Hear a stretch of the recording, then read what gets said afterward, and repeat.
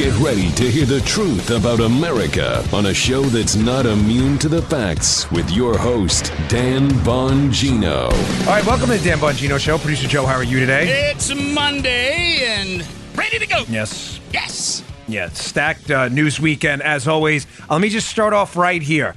President Trump, please,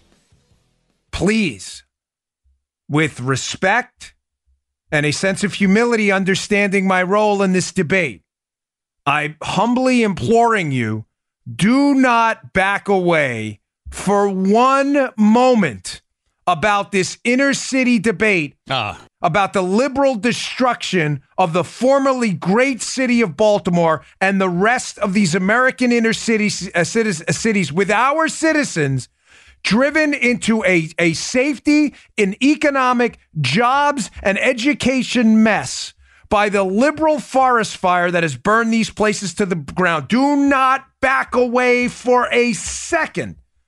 This is a long overdue debate. We're going to start with that today. Don't go anywhere because this is going to be, and believe me, there is nobody more enmeshed in this than Joe and I. Right. Joe was on talk radio in Maryland, in Baltimore County, right outside the city for decades. Decades, baby. I ran there in Maryland twice. I could sit and put photos of me in Lexington Market, at Artscape, on Biddle, shaking hands with people, walking the streets of Baltimore City. I don't need to bore you with that nonsense. Nobody understands what happened in Baltimore better than me. We'll get to all of that in a second. Stay tuned. Today's show brought to you by our buddies at Boll & Branch. Boll & Branch makes the finest sheets out there, folks. Everything Boll & Branch makes, from bedding to blankets, is made from pure 100% organic cotton, which means they start out super soft and get softer over time. These are great sheets. Can't recommend them enough. Everyone who tries Boll & Branch sheets loves them. That's why they have thousands of 5-star reviews. Forbes, Wall Street Journal, and Fast Company are all talking about Boll, Boll, and Branch. Even 3 U.S. presidents sleep on Boll & Branch sheets. Shipping's free. You can try them for 30 nights. If you don't love them, send them back for a refund. We have them. They're like a fine wine, folks. The more you sleep on them, the more comfortable they get. I know that sounds counterintuitive. It's not. You will love these. There's no risk and no reason not to give them a try. Get started now. Right now, my listeners get $50 off. That's a nice discount. Your first set of sheets at bollandbranch.com. That's BOLL and branch, like a tree branch.com. Use promo code Bongino for $50 off. Bollandbranch.com. Promo code Bongino. Check them out today. The finest sheets out there. All right, Joe, let's go. Yep. Nice. Yeah. Now, this is a topic that really pulls at my heart and has for a very long time. Ladies and gentlemen, I'm not going to get into these hyperbolic, nonsensical stories about, they always ask me, why'd you run for office? And, 9 out of 10 people running sadly have to make up a story. I ran for office because I want to make the world better. No, you don't. You want to get paid and be a lobbyist later on. I have very little faith in politicians. I can tell you, take it or leave it. One of the reasons I left the job I had loved in the Secret Service to run in an unwinnable race in Maryland for the United States Senate back in 2012 was because I was a city kid in New York, and I felt like there were legitimately two Americas, to steal a line from decrepit presidential candidate John Edwards. You say, why were you stealing a line from him? Because he was a liberal, and he was right. There are two Americas. He was just wrong about the reason. It was because of people like John Edwards. Folks, that got under my skin. I had escaped that. I'm not going to, again, hyperbole does us no favors. I did not grow up in grinding poverty. It's not a sob story, but we did not grow up, let's say, rich or even middle class. We grew up above a bar, above 64th Place and Myrtle Avenue. My wife and I have a similar story. Our parents struggled a bit, divorced families, the like. Again, not a sob story, folks. I'm nobody's victim. Nobody. It's the hardships in my life that made me the man I am. But I was able to escape because of a very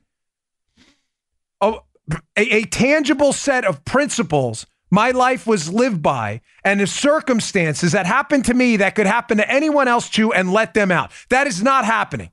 Here's what happened this weekend. That is not happening in inner cities. President Trump tweeted about the decrepit conditions in Baltimore. The genesis of the story goes as follows. A Baltimore political... She's a Republican. Her name is Kim. Forgive me, I forget her last name, but she does some good work. She's been on Fox. You've seen her before. She went on Fox and Friends this weekend and was basically talking about how Elijah Cummings, who is a Democrat congressman who's in charge of Baltimore as the federal representative. Yeah. Joe knows well. Yeah. Elijah Cummings has been filleting Donald Trump about the border and everything else. Well, this woman, Kim, and forgive me again, I'm forgetting her last name and at the worst time. She went on Fox and Friends this weekend and basically tore into Cummings saying, hey, listen, you're worried about the conditions at the border, which you're doing nothing to solve. Why don't you try to fix Baltimore? Amen. Thank you. President Trump must have heard it. He then tweeted out, Elijah Cummings, his district is one of the worst in America. It's rat infested and it's falling apart. He's right. Yep. He is right. Baltimore has been collapsing, ladies and gentlemen, for a long time. Joe, what was the predictable response to Donald Trump's tweet about the dilapidated conditions of one of America's formerly great cities in Baltimore? You're a racist because you don't have anything else. You are a racist. Ironically, again, hat tip to the memory of the great Tom Maher, who was a talk show host at the station Joe used to work at. My buddy. That was Tom Maher's line because Maryland politicians, Joe Democrats, have been doing this to Tom Maher and people at Joe's old radio station when they comment about the dilapidated conditions of Baltimore for decades. Anytime you talked about it, Joe, what would happen? The libs would call in and say, you're a racist. And Tom made a joke out of it. Yes, he did. It became a running joke because it was the criticism to everything. Let's not talk about Baltimore City falling apart. Now, folks, I was on Fox and Friends this morning. The video of the appearance will be up I'm not going to play it on the show. You got me here. You don't need to see me talking about it again. But if you're interested, the video of my appearance, which is going nuclear this morning, will be up at the show notes today at Bongino.com. There's a link to it. Please check it out because I lost my today because I am tired of this. Folks, liberals have burned these places to the ground. Liberal politicians. Joe, when was the last time a Republican city council member was elected in Baltimore? Do you remember when that was? Well, way before my time. 1942. 1942, not 1982. No. 1942. 42. So 1942. 1942 was the last time a Republican, anyone even with a remote adherence to conservative ideology, if that, had any presence on the Baltimore City Council at all. 1942. Ladies and gentlemen, what has happened to Baltimore since the 40s and 50s? Well, conveniently, because some lunatic with like 10 followers on Twitter, you may say, well, why'd you respond back to him this week? And I responded back to him because I'm not going to accept, I don't care if you have one follower. What I'm not going to accept is some guy responded, well, Dan Bongino is defending Trump on this. He just started talking about Baltimore recently. Oh, I did. I did. Really now. Okay, that's the gold platinum award medal winner for the dumbest tweet of possibly the last 10,000 years before Twitter even existed. Here's an op-ed I wrote in Red State a long time ago running for office about Baltimore and one of the reasons I had run for office in the U.S. Senate. Folks, Baltimore's falling apart. It's collapsing. I highlighted this 7 years ago. Baltimore is collapsing. Baltimore's economy is collapsing. Their education system is collapsing. What? You know, one of the things that irks me and really, really gets under my skin, folks, if your response to everything is going to be you're a racist for bringing up the poor conditions of our American citizens who live in American cities, it's over, ladies and gentlemen. It's over. There's nothing to fix.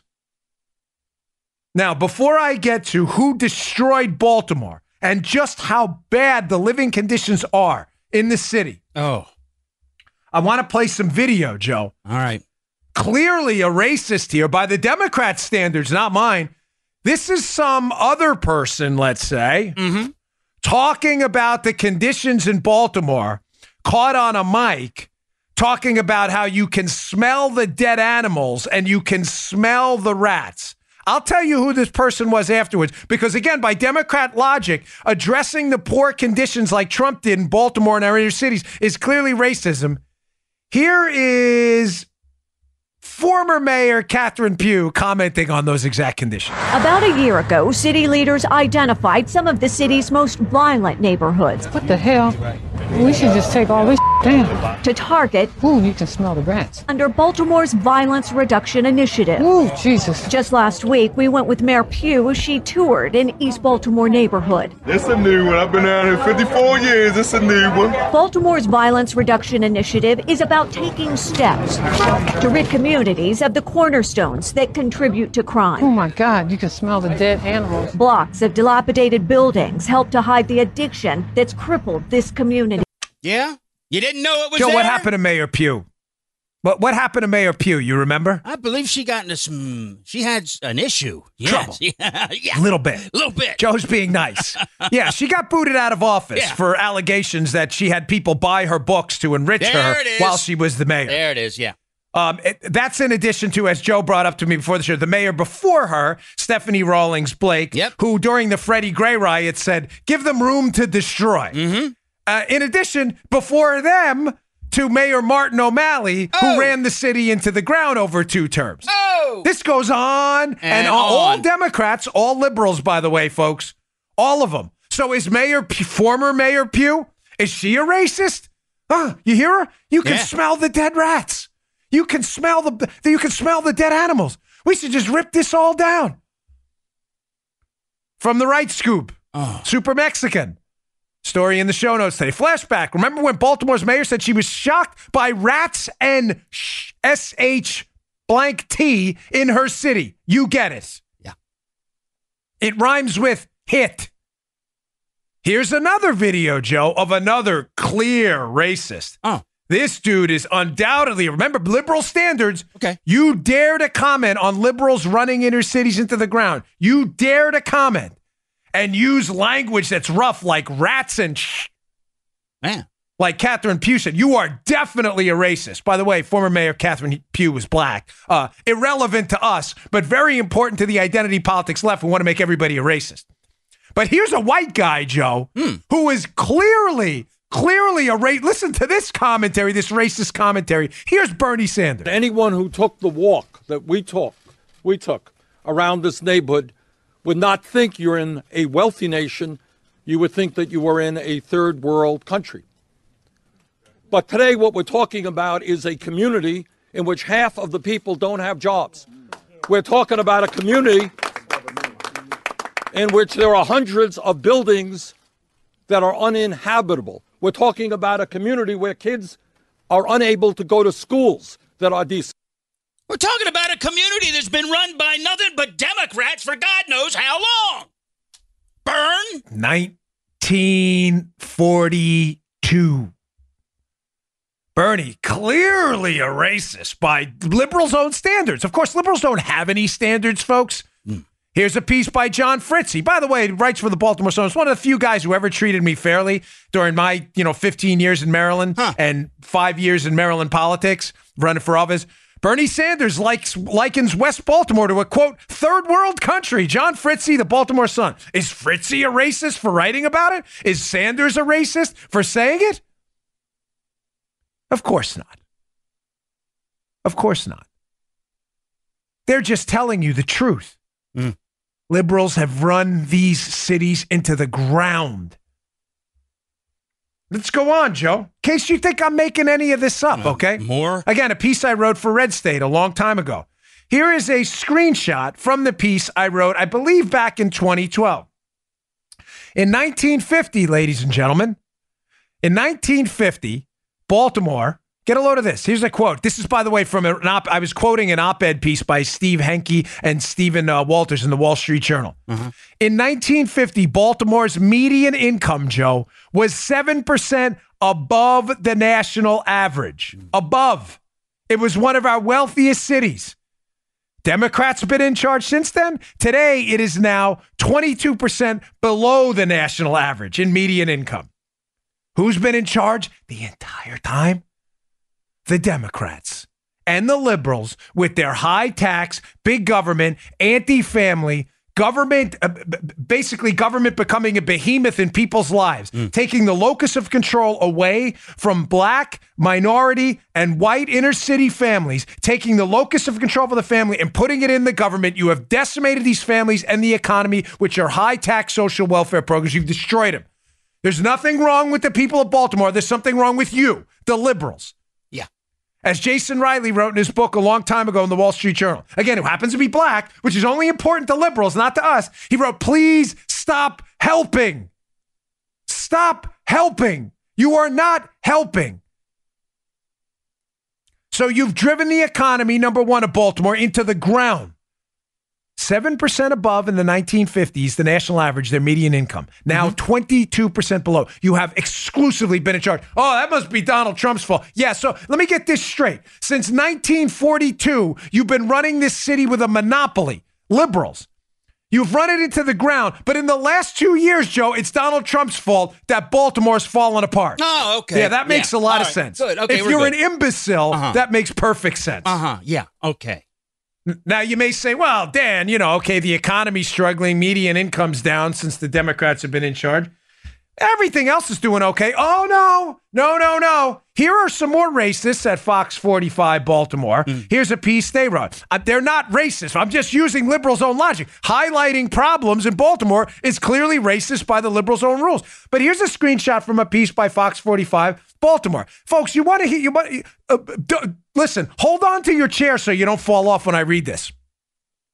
An alarming discovery by WBFF in Baltimore, Fox 45 News. An alarming discovery coming out of city schools. Project Baltimore analyzed 2017 state testing data and found, Joe, get ready for this. It won't be a surprise, but this is even worse than I thought. This education study found that 1/3 of high schools in Baltimore last year, a third, 33% for liberals, had 0 students proficient in math. 0. How do you have 0 students in a third of your schools proficient in math? By mistake. By error, you think you would have that one kid who would be proficient. No. Yeah. 0. You think it's now, libs, especially to the Media Matters goons who listen to this show. I dare you to respond with what I know you're thinking. You, not us. I know what the problem is, Joe. The problem is big government, the lack of school choice, poor economy, and parents have nothing but the poor schools to send their kids to. They don't have a choice. Right. But what are the Media Matters liberals thinking about now?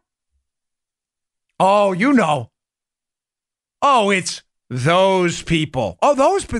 What do you mean? Can you describe, please? Those people.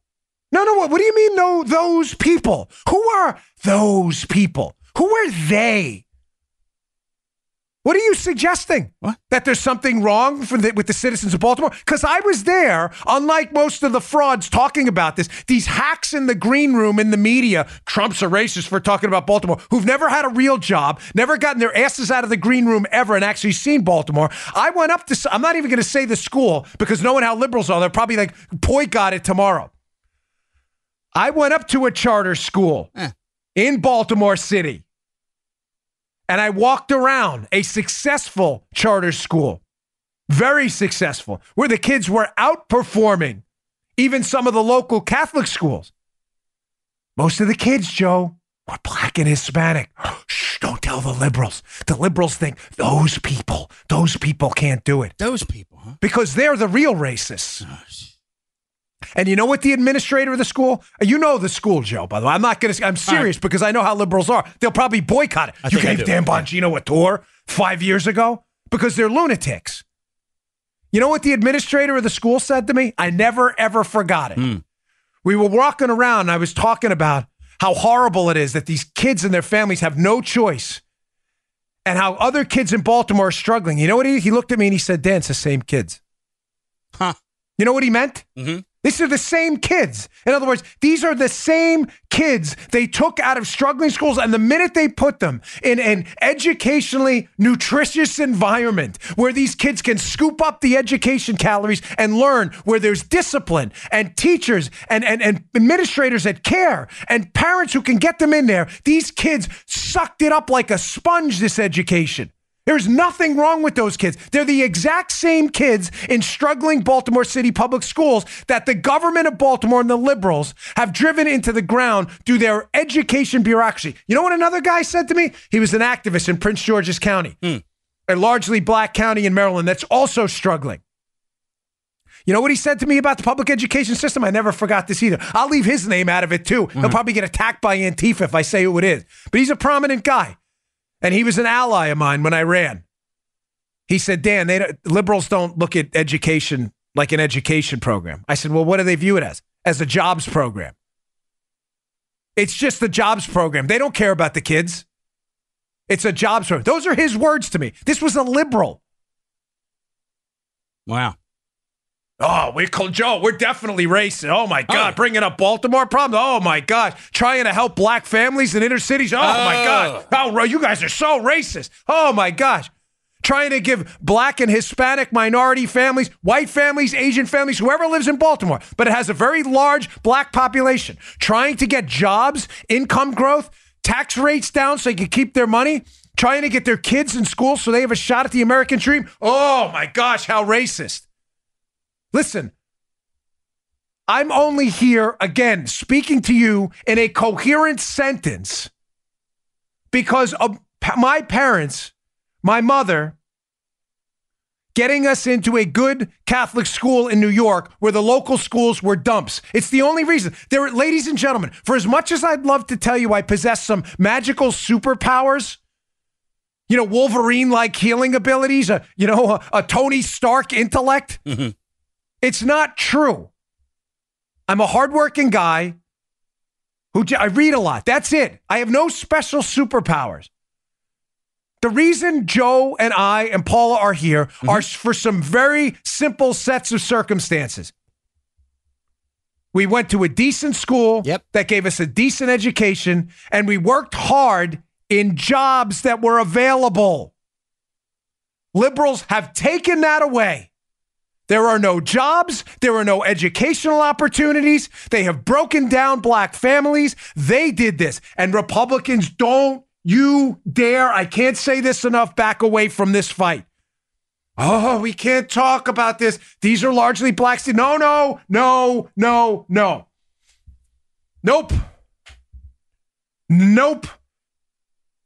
We're not going to get black votes. You better talk about. I don't care. This is the morally right thing to do. I don't care if we get one extra black vote out of this. It's the right thing to do. Inner city minority families deserve a shot at the exact same America you and I had a shot at. The exact same America. This two America stuff has to end. And liberals did this. And we need to bring the heat big time. I don't care what focus groups say. We're not going to get any votes there. I don't care. I've been talking out about this since I left the Secret Service because I couldn't, due to the hat jack, get into politics while I was there. The minute I got out, I made this my number one issue. And let me tell you something.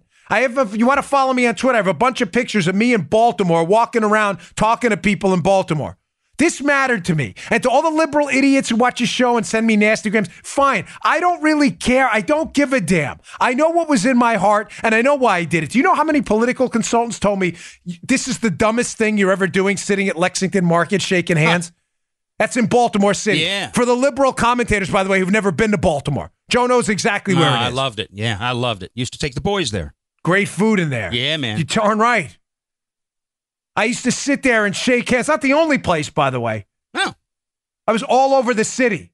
There were pictures. I was there. And people used to tell me you're wasting your time. Folks, I didn't care. It was the right thing to do. Some of those folks up in Lexington Market had never seen a Republican before. Republicans had never been there. That's true. That's true. I had great conversations up there. I learned some more from the people in Baltimore than they'll ever learn from me. Joe, you know darn well, even Maryland politicians never went there. No. Speaking of the safety issues, because they take the liberal approach to public safety, which is screw the cops at every opportunity. Here's Catherine Pugh, again, former mayor, who happens to be black, which only matters to the left, not to us, because everybody's a racist. Here's Mayor Catherine Pugh saying crime is, quote, out of control. Baltimore Sun, Luke Broadwater, and Kevin Rector. Baltimore Mayor Pugh says crime is out of control, orders agencies to meet with police every morning. Clearly a racist, clearly, by their own standards. Yeah. Goes on. Greg Gutfeld, by the way, who I co-host with the Five sometimes when I'm guest hosting there. Greg Gutfeld had a terrific tweet about this weekend. Here's Gutfeld's tweet about Trump being a racist for commenting about Baltimore. Trump's about to execute a white supremacist. It reinstituted the death penalty while trying to free a black rapper from jail. We're talking about A$AP Rocky, as he pushes prison reform that directly benefits families of black men, while calling out a city where minorities are victim of crime and blight. If Trump's a racist, he really sucks at it. Good one. Yeah. Best tweet. That thing's been retweeted 44,000 times. Wow. If Trump's a racist, he really sucks at being a racist. Of course, Joe, they don't believe any of that. I know, Dan. Yeah. Let me put up one last article here. The rat film. Yes, there's a rat film about Baltimore, covered by the Baltimore Sun, a film about the rats in Baltimore, literally called The Rat Film Documentary about Baltimore's rodent fight, to air on PBS tonight. Chris Kaltenbach, Baltimore Sun, February 26, 2018. Clearly another racist covering the rat problem in Baltimore. He must be a racist, right? Oh, yeah. Mm-hmm. You're only a racist when you're a Republican who tries to fix the Democrat mess they have imposed upon the good folks of these. And listen, folks, listen, every single community has their troublemakers everywhere. I'm telling you, I was a cop in inner city New York in the 75th precinct in East New York and a federal agent in Baltimore and a candidate there. I have seen these problems up close and personal. I was the one knocking on doors at 5:30 in the morning, locking people up in Baltimore City for defrauding them. I had one of the biggest federal cases they had, the fraud case about a guy who was taking people's money for rental cars and never delivering the cars. He had defrauded thousands of people. I was the one in New York where people would tap me on the shoulder on the streets of Eastern New York by myself on a foot post. Hey, that guy's selling drugs on the corner. Don't tell anybody I said anything. These folks deserve better. The Democrats did this. It is their problem. And there is no better time other than now. This will be our finest hour as the GOP if we highlight this and we don't dare let this go. It's not about the votes, folks. If votes come later, that's great. But the votes will be a side effect of us being on the morally right side of history. The folks in these cities deserve better. A lot better. All right. I got a lot to get to, including, don't go anywhere, I've got video of Devin Nunes from this weekend that's illuminating, and the Democrats in an absolute panic over another personnel decision made by Donald Trump. In a panic. You're going to want to hear this. Don't go anywhere. All right, today's show brought to you by our buddies at Lending Club. Hey, for decades, credit cards have been telling us buy now and pay later with interest. Despite your best intentions, that interest, as you know, gets out of control very fast. With Lending Club, you can consolidate your debt or pay off your credit cards with one fixed monthly payment. Since 2007, Lending Club has helped millions of people regain control of their finances with affordable fixed-rate personal loans. There's no trips to a bank. There's no high-interest credit card. Just go to lendingclub.com, tell them about yourself and how much you want to borrow. Pick the terms that are right for you, and if you're approved, your loan is automatically deposited into your bank account in as little as a few days. Lending Club is the #1 peer-to-peer lending platform with over $35 billion in loans issued. It's super easy to use, folks. Check out Lending Club. Go to lendingclub.com/Dan. That's lendingclub.com/Dan. Check your rate in minutes. Borrow up to $40,000. One payment. Come on, consolidate. You don't need to be paying all these high interest loans. That's lendingclub.com/Dan. Lendingclub.com/Dan. All loans are made by WebBank, member FDIC, equal housing lender. Check them out. Lendingclub.com/Dan. Okay, moving on. I'm sorry, folks. Again, it's kind of it's an emotional story for me because I just really feel like we have the greatest untapped resource in our country is America's inner cities. It's not oil. It's not rare earth minerals. It's not our water supply. It's not. The greatest untapped resource is the untapped brain power, work power, skill, and the people in inner cities who have been left behind by awful liberal politicians who crap all over them every day and have zero accountability. Thank God President Trump brought this fight up. I relish it, and so should you. All right, moving on. Dems in a panic. Johnny Ratcliffe, congressman from Texas, looks like he's going to be tapped to be the next director of national intelligence overseeing our 17 intelligence agencies. You'll see the story at foxnews.com. Have it up at the show notes. Dan Coates to resign. Good. He's awful. To resign as director of national intelligence. Trump selects Representative John Ratcliffe as a replacement. Joe, the Democrats are in a panic. Why? Well, first, let's kind of go into the panic, and I'll explain to you why. Yeah. John Ratcliffe, Representative Ratcliffe, congressman, is on the ball. He's the guy during last week's hearing with Bob Mueller who nailed him to the wall on the exonerated standard. There is no legal standard to exonerate someone. They're either you indict them or you don't. They're either guilty or not guilty. Joe, have you ever met someone, Joe? I've met a few people who've been arrested. I've met some people who've been to trial. Uh-huh. Have you ever met anyone who's been declared innocent? No. They've been declared not guilty. Or guilty. There's no innocent charge. There is no exoneration charge. Legally. Now, I titled my book Exonerate because in the court of public opinion, Trump's been exonerated a long time ago, and I love to troll the left. Uh-huh. But there is no legal standard for exoneration. Ratcliffe's the guy who nailed him to the wall. But that's not really why the Democrats are in a panic. Ratcliffe is now going to be overseeing, as the DNI, Director of National Intelligence, the 17 intelligence agencies.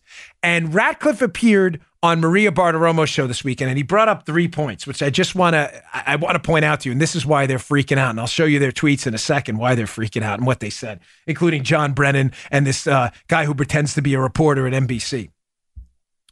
Ratcliffe brought up, and he said the key word, Joe, which has the Democrats in a panic. On Maria Bartiromo's show, he said, crimes have been committed during the Spygate scandal. That's very important. Now, you made that's not news to anybody here, folks.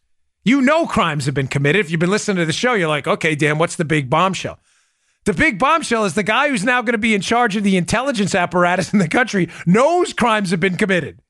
And he laid out 3 specific crimes. I'm sorry I'm not playing you the video in audio, but it's just very long, and I want to distill it down because I got a lot to get to. Number 1, Ratcliffe pointed out to Maria Bartiromo, Joe, the leak of the phone call from Mike Flynn to the Russian ambassador containing sensitive national security information and unmasking information. That leak was a criminal act. That is an unquestioned crime. Mm-hmm. Mike Flynn, Donald Trump's national security advisor and appointed one during the transition, spoke with the Russian ambassador Kislyak. The contents of that call were leaked to the Washington Post, David Ignatius. That leak to the Washington Post, ladies and gentlemen, is an unquestionable crime. It was a crime. Ratcliffe knows this. Ratcliffe is now going to be digging through to figure out where that crime happened, and they are panicked. He was also a former prosecutor for the government, so he knows his stuff. I cannot recommend a better pick than Ratcliffe. Second, another perjury crime was committed. Mm-hmm. How do we know that, Joe? Glenn Simpson, the head of Fusion GPS that put together the dirty dossier, under oath, said in a hearing up on the Hill, again, under oath, that he didn't meet Bruce Orr from the Department of Justice until after the election. Okay, what's the problem? Yeah. Oh, there's a big problem. There's a flag on the field. There's a flag on the field, folks. Bruce Orr, under oath, testified the exact opposite. Simpson, I met Bruce Orr after the election. Or, that's funny, I met Simpson August 22nd of 2016. That's before the election, last time I checked. Yeah. The election was November 8th. Somebody's lying. Forgive me, maybe he said October. Simpson may have said October. Either way, it's not August. Right. It's important. Someone's lying. One of them is lying and trying to hide the fact that they met August 22nd. Now, why do you think they're lying? Why do you think Simpson is lying? Well, it's very obvious. Simpson's lying about when he met Bruce Orr because the investigation supposedly didn't start till until July 31st. What was Simpson doing meeting with these people? Later on, what was he doing? I mean, how quickly did they get going? What were they doing, the FBI, meeting with these people 2 weeks prior to the start of the investigation? In other words, they seem to heat up really quick. Folks, they're all trying to delay and move back when these meetings happen, so it looks like it was a deliberate way. We started the case, we opened it up, we transitioned from an assessment to a preliminary to a full investigation. We covered it in my book, Spygate. Mm-hmm. We did it gradually and deliberately. No, you didn't. You ramped this thing up absolutely the minute you could. You moved right to a full investigation with no evidence. Somebody's lying. What was the third crime committed that Ratcliffe highlighted? The fact that Jim Comey leaked confidential documents to his media buddy to put out in the public space. Was there classified information in there? There's some conflicting accounts about exactly how much of that was classified. If it was, that was a crime too. They're in a panic. You don't believe me? Here's a tweet by Johnny Brennan. Johnny B. Tyrant Johnny B. Hack Johnny Brennan. Disgraced former CIA director. Dan Coates served ably and with deep integrity. Ratcliffe showed abject subservience to Trump and Mueller hearings. The women and men in the intelligence community deserve a leader like Coates who puts nation first, not a servile Trump loyalist like Ratcliffe. Brennan's in a panic because he's a hack. Now, I'll get to in a moment why Brennan's in a real panic. Devin Nunes kind of brought this up this week, and I'll play that video. It's short. But Brennan's in a panic because he's about to be exposed for the lying hack he is. Now, Fusion Ken Delaney at NBC, they call him Fusion Ken because this guy is one of the worst. He's not even a reporter. He claims to be. But Ken Delaney at NBC, who was one of the lead promoters of the collusion hoax repeatedly, this guy's been discredited 6 different ways from Sunday, also had a tweet this weekend. His tweet this weekend, he's in a panic too. Man, but remember, this guy was one of the lead collusion hoax, total conspiracy theorists. Someone should put a tinfoil cap on this guy. He retweets John Ratcliffe, by one measure, the second most conservative member of Congress. Great. We love that. Appears to believe that the Russia investigation was cooked up by Democrats who committed crimes. He puts that in quotes. As if that didn't happen. Now Trump reportedly is considering placing him atop the U.S. intelligence community. Notice, this is hysterical. He puts committing crimes in quotes like there wasn't a leak of Flynn's phone call, that there isn't a discrepancy between Orr and Simpson's account of when they met, under oath, by the way, and that there isn't a discrepancy between Comey leaking these memos and what the IC has said what's classified or not. He talks about this as if this committed crimes, like if he puts air quotes on it, he can continue his propaganda. This guy's a joke. He's a total embarrassment. He's not a reporter. Folks, he's not even like a 2-bit blogger out there. Listen, blogs are great. I go to blogs all the time for information, but there are some awful ones. I don't even put him in that class. He is a Pravda-like propagandist who's been an embarrassment to this case from the beginning, continues to get destroyed by the facts, and when he does, he doubles down on stupid. They're in a panic because they know exactly what's about to happen. John Ratcliffe is going to dig through the layers of this onion in conjunction with Durham and Bill Barr, and your eyes are about to be open to what I'm about to get to, and Devin Nunes kind of previewed it this weekend. All right, I'll get to that in a second. It's our last sponsor of the day. It's a good one. Sponsored today by War Dragons. We love War Dragons. You like video games? You're going to love War Dragons. It's a 3D, real-time strategy video game right on your phone. They have over 150 different dragons to breed and collect in the game, each with a different attack style, ability, and class. For the month of July, War Dragons is partnering with Stack Up, an organization dedicated to bringing military personnel, veterans, and civilian supporters together through a shared love of video gaming. War Dragons will match all donations made through the link in the game between July 4th through July 31st, up to a maximum of $10,000. Donors will also get an exclusive in-game portrait. Can't donate, but want to support Stack Up's work? Breeding your dragons in-game can also help contribute an additional $10,000 donation by War Dragons. Download War Dragons, a really cool game. Visit podcast.wardragons.com/Bongino. podcast.wardragons.com/Bongino on your phone or tablet for more details on how to participate.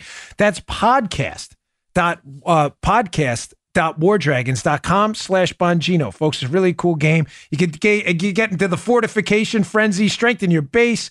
You can do this. You can do a breeding event using egg tokens to earn points and compete globally with other guilds. Check it out. Podcast.wardragons.com/Bongino. You'll love it. Really cool game. All right, folks.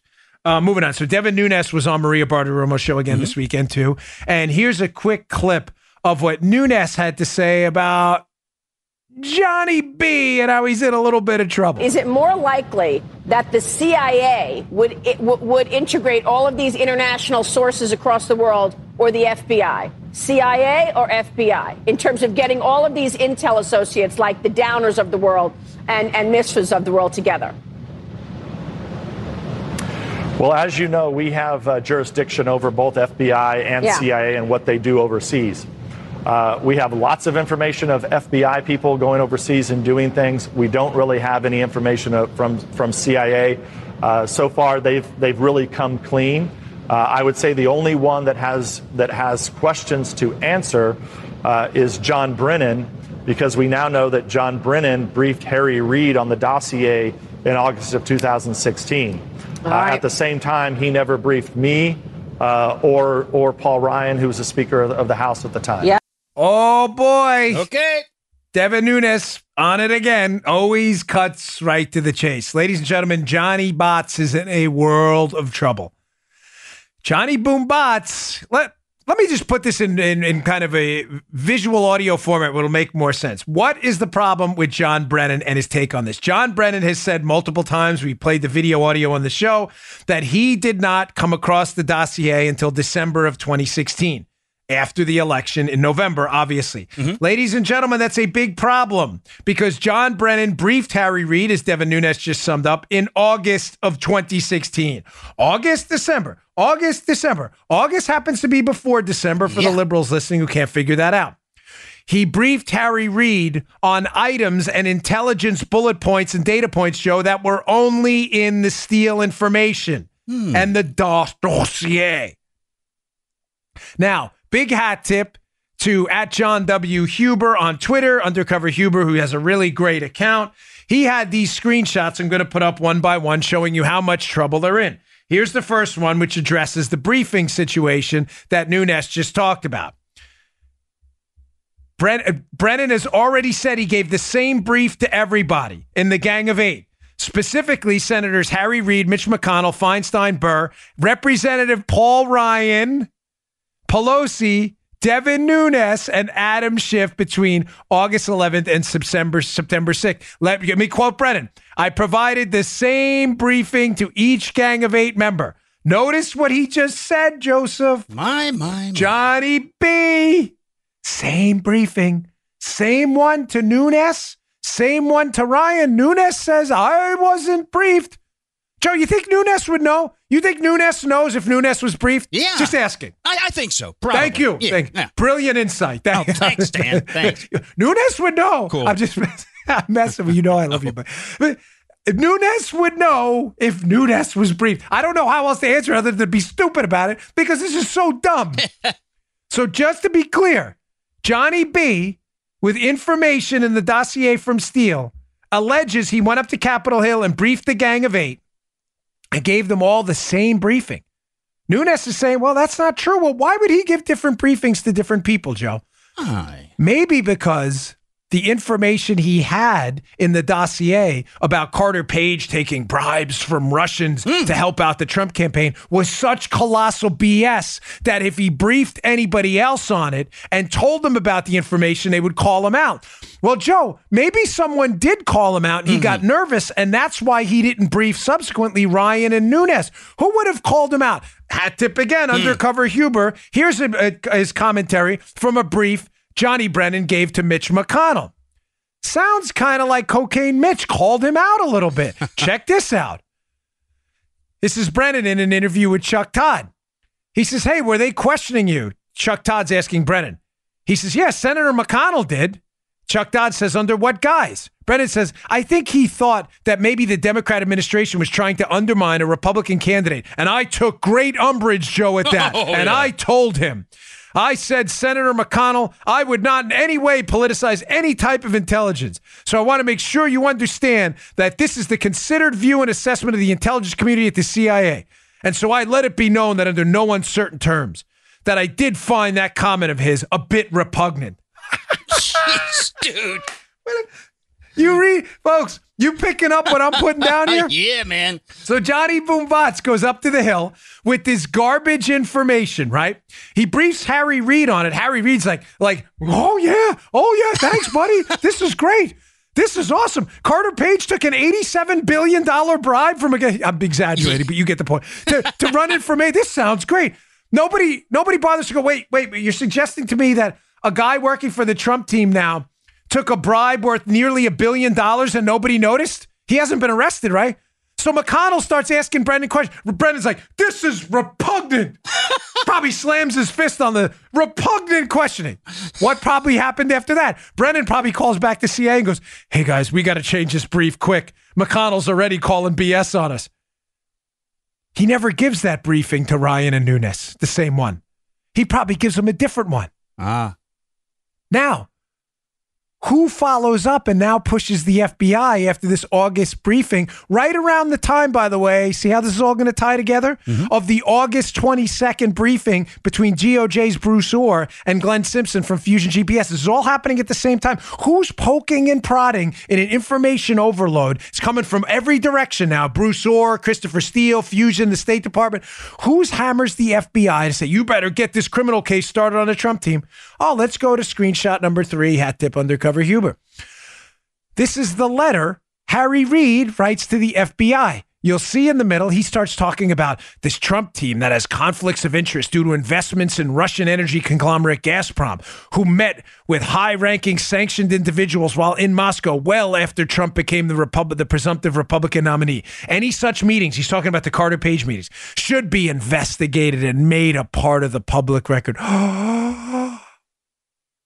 What is he talking about? Gazprom, Trump people meeting with Gazprom. Oh, he's talking about Carter Page and the allegations in the dossier that he took a nearly $1 billion bribe from a Russian gas company to basically be the conduit between the Russians and Trump. A charge that has been entirely, completely, 1,000,000% discredited.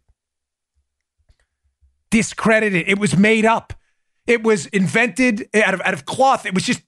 It's fake. I don't know any other way to tell you. It's not real. It never happened. So how did Harry Reid get it? He got it from Johnny B., who got it from Steele and the dossier, which he says he didn't see till December. Well, he may not have seen a physical dossier, but he was sure as hell talking to someone who was talking to Christopher Steele before that. As always, Nunes and Ratcliffe distill it down. So the two takeaways from that on the Ratcliffe front, crimes were committed, or according to liberal fake reporter Ken Delanian, air quotes crimes, because he obviously has no experience even in basic reading of the legal facts around the case. He's not that bright. And they're afraid Ratcliffe is going to start looking into actual crimes. And on the Nunes front, Johnny B. is in a world of trouble because clearly him saying he didn't see the dossier until December was a lie, or at least a curveball.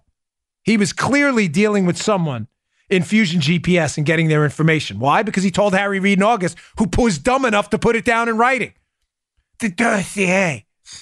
Idiots. I always say this, the Spygate's a spy story for morons. It really is. These are some of the dumbest people I have ever met. That they documented this whole thing in writing is hysterical. Hysterical. I get a kick out of it. Sometimes I laugh about how dumb all of these people were. And the media people, like collusion hoaxer Delanian, who continue to promote the hoax. knowing history is going to openly laugh and mock them, is just great. It's just great. They are going to be so embarrassed if they're even capable of that. All right, listen, I got to move on because this is important. Great piece. I was going to say something else. I was kind of stewing on something. I'm like, I better not. Because there's this interesting article about, you know what, let me just get to it. We're going to put it out of place. Sorry, Paul, I'm messing with the show. But there's this interesting piece I saw this weekend. I will get to what I was going to talk about in a second. Andy McCarthy, it's good stuff. But about how Siri, how it activates on your phone accidentally, and how it may be recording you if it activates accidentally. And one of the things is it may be recording people in moments they don't want to be recorded, if you know what I mean. So I was thinking like, oh yeah, after that Buchanan read, I hope I didn't accidentally activate Siri like on date night. That would be really horrible. Can you? Here's the piece in The Guardian. Apple contractors regularly hear confidential details on Siri recordings. Ooh. Nah. This ain't getting gonna let that one go. No. I'm just gonna let that one. Next time I'm turning my phone off completely. Yeah. As a matter of fact, I think I'm gonna put it in the safe, wrapped in a soundproof container with lead and maybe some kryptonite, just to be sure Siri doesn't accidentally. Radio silence. Okay, moving on to more serious topics. Andy McCarthy wrote a terrific piece. It's a two-parter in National Review. I'll have it up at the show notes today. Part number 1 is fantastic. The Mueller Report's fundamental dodge. I'm going to sum this up for you in about hopefully 5 minutes or less, because it's very important what he's talking about, what happened with Mueller last week, and the scam they're trying to put together with these OLC guidelines. Folks, this is a trick. It was a trick from the start. It's always been a trick. The essence of it is this. As I've been discussing, Mueller wants to nail Trump to the wall with his team. What they did is they put together this report, which writes like an op-ed. It's not a serious legal document. It leaves out a bunch of exculpatory information.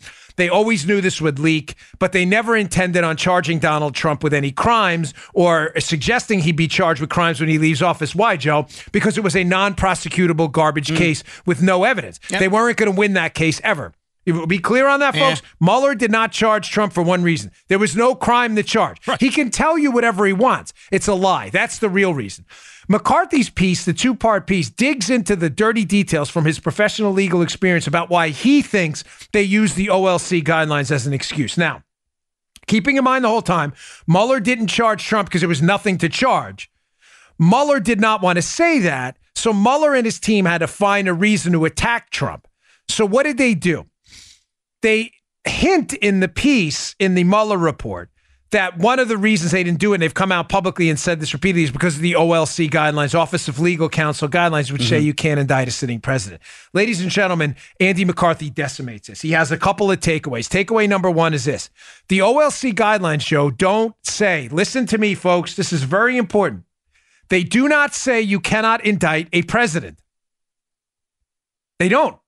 Okay. They say, sure they do, Dan. No, that is not what they say. They say you cannot indict a sitting president. Right. When that president leaves office, you can indict away. So as McCarthy excellently points out, this is not an issue of yes or no, indict or not indict. It's an issue of timing. If Mueller thought he had a crime against the president, lay out the case for indictment, let them impeach the president, and then go and indict him when he's out of office. Why did they not do that, Joe? Refer back to Dan, takeaway number 1. There it is. Because there was not a prosecutable case. There was no crime. Mueller's team was not stupid. They know that. So they don't want to say, Joe, we're not going to indict the president because there's no evidence he committed a crime or not evidence enough to meet this hurdle. They don't want to say that. So what do? They hint in a bunch of press conferences that, well, we were restricted from making a decision because of these OLC guidelines. Not true. Matter of fact, Mueller's mandate specifically requests that he make a prosecutorial decision. Mueller is not, he's not being authentic there. But what really happened behind the scenes? Well, McCarthy lays this out beautifully.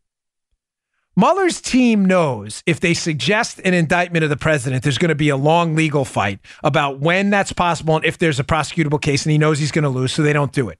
Mueller also knows he can't clear the president and say we're not going to indict, because then it'll look like the president is not guilty. And they don't want that either, because Mueller's job is to destroy the presidency. So what do, Joe? They make up this unique interpretation of the OLC guidelines, and they say, well, Joe, follow me here, and if I lose you, please stop me as the audience ombudsman. They say, Joe, well, it would be unfair to recommend an indictment in the report because, the report, the president can't be indicted right now until he leaves office. Yeah. And he wouldn't have any of the legal avenues to defend himself because there wouldn't be an indictment right away, right? He wouldn't be able to go to court and clear his name. So what we're going to do is we're just not going to make a decision. Okay? How does that sound? And by the way, the reports, Joe, winking and nod, the report's confidential. So all this negative stuff we write in there's only going to be seen by a select few bunch of people. You get it? Yeah, you get what they're doing here? This is very, very clever. Yes. They know Barr and the American public are going to say, wait. Let me get this straight. These OLC guidelines do not prevent you from stating the president should be indicted, at least when he leaves. Mm-hmm. And matter of fact, your mandate says you have to make a decision, indict or not, or to prosecute or not. Mm-hmm. You have to lay out your reasoning, and you've done none of that. Why? Well, we were just protecting the president. Yeah. Yeah. What were they really doing, Joe? They were quietly, because they're saying he wouldn't have the ability to defend himself in court. Oh, of course. Genius. Sick and genius at the same time. Because if the report remained confidential, Joe, that would be right. Mm. They would be right. If nobody saw the report and the Mueller op-ed, they would be absolutely correct. Here's what we found. Of course, they leave out the exculpatory stuff, but nobody's going to see it but you. You guys make the impeachment case and do whatever. But we're not going to release this to the media. But that's not what they did, Joe. All right. The special counsel behind the scenes engaged in strategic leaks and pushed for the release of the report immediately after Bill Barr released his summary, knowing what? That the exact same reason they gave for not making a decision, well, the president can't defend himself, was the exact reason they released or pushed for the releasing of the report, because the president can't defend himself against the report that's now public. Right. He can't issue the Trump report. He's not an attorney. Joey, that made sense. Paula, did that make sense? Yeah, that was good. Yeah. The OLC guidelines were always an excuse for them not to make a judgment, but to write an impeachment guideline for Congress, knowing it would leak.